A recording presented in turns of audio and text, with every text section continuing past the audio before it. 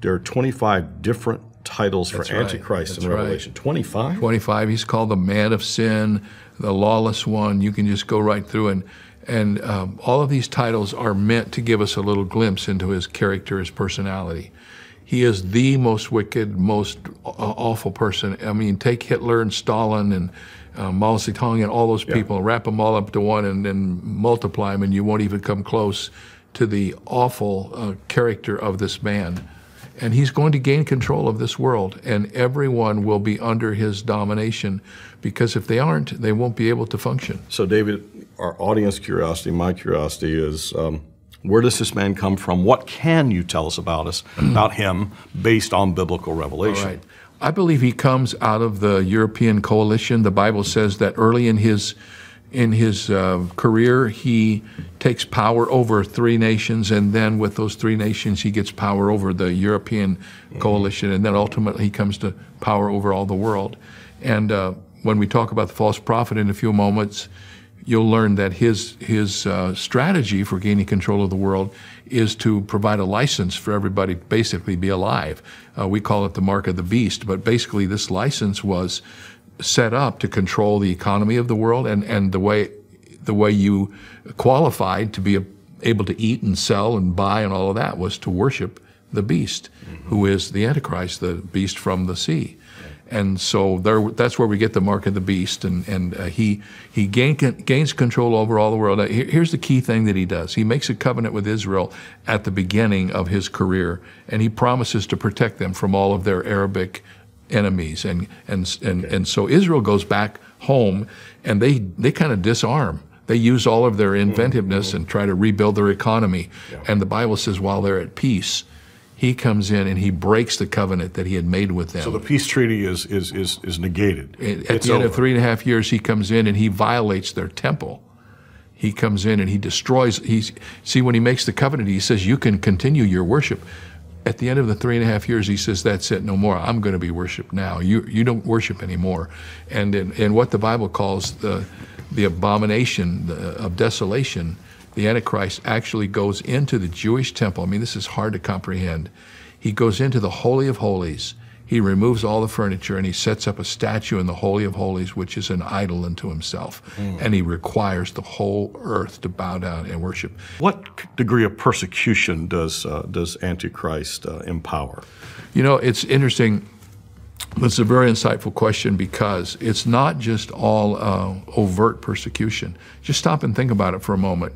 If you can't buy and you can't sell, pretty soon you don't have any food. And my belief is that many of the people during the tribulation are going to die from starvation, because there won't be any way. They will not be able to participate in the economy of the world, and they won't be able to eat.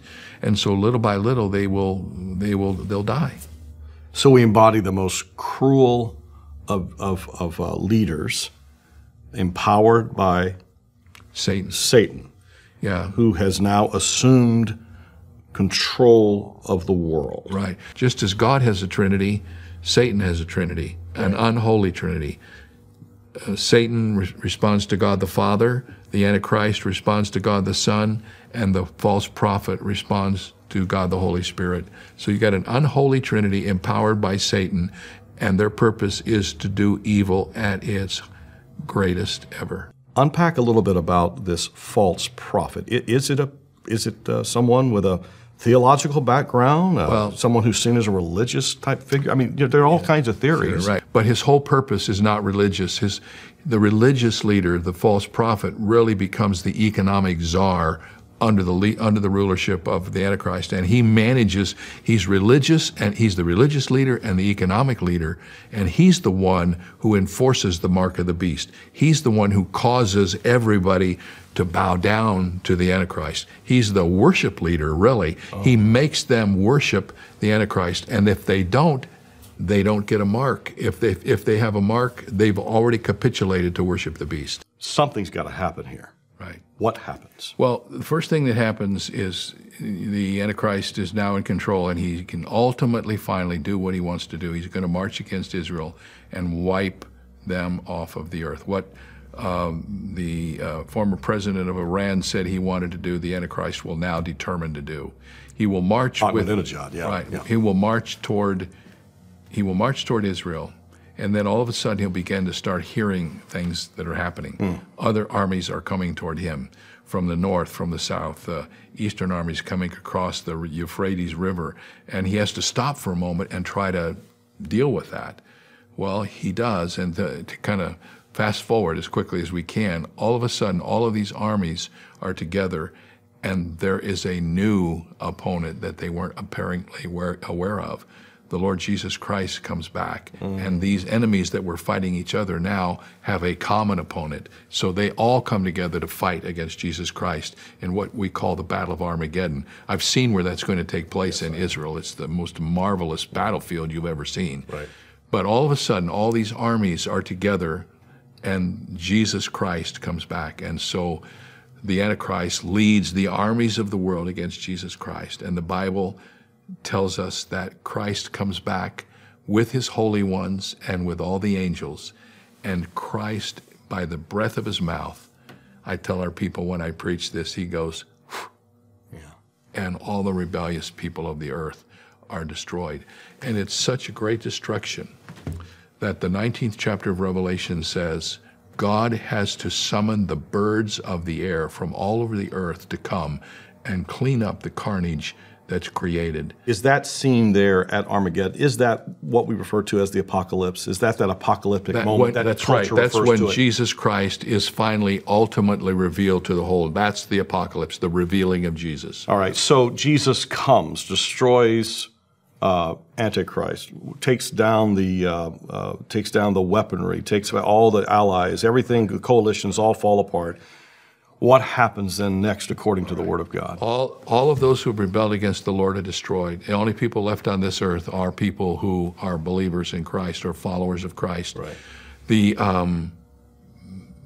carnage is cleaned up, and Jesus Christ comes and he sets up his kingdom on this earth. It's called the millennium, which is a word which is easy to remember. It's made out of two words, mil, which means 1,000, and annum, which means year. So right. The millennium's 1,000 years. Jesus Christ sets up his kingdom on this earth, and all those who are followers of him are there. And the Bible says those of us who lived and were raptured will be with him and will help him administrate what goes on during the millennium, and King David will be his vice regent. Wow. And it's going to be, that's one of my favorite chapters, because everything that was in Eden and was destroyed by the fall now comes back, and it's even better. But then there is the biblical revelation of Jesus Christ, the judge. Right. And there are several judgments in the Bible, but this one you refer to, is it the Great White Throne Judgment? Just as there are no unbelievers at the judgment seat of Christ, there are no believers at the Great White Throne. All unbelievers of all time will stand before the judge of all the earth and give an account of themselves. And the Bible says, and the books will be opened, and they will be judged out of the books. And the books aren't listed in the book of Revelation, but if you read the scripture carefully, you begin to pick up on some of them. There's the book of their life, what they did with their life, their words, their conscience. But the most important book is the book of life. And the Bible says in Revelation chapter 20, and if their name is not found written in the book of life, the Lamb's book of life, they will be cast into the lake of fire and suffer forever and ever. So there is the future of ones who do not know Christ. Right. What about the future of Satan, this horrible, terrible, harassing, accusing creature? Well, let me tell you about Satan and his buddies. At the end of the tribulation, at the Battle of Armageddon, the false prophet and the beast are cast into Hades.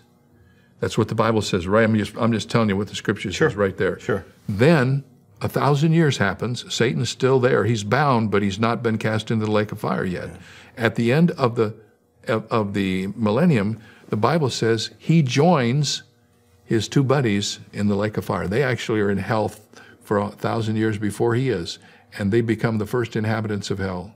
And the Bible says those who have rejected Christ and have followed Satan in his ways, who have taken the mark of the beast in order that they might escape the judgment they will be cast into that lake of fire along with Satan and the false prophet and the beast.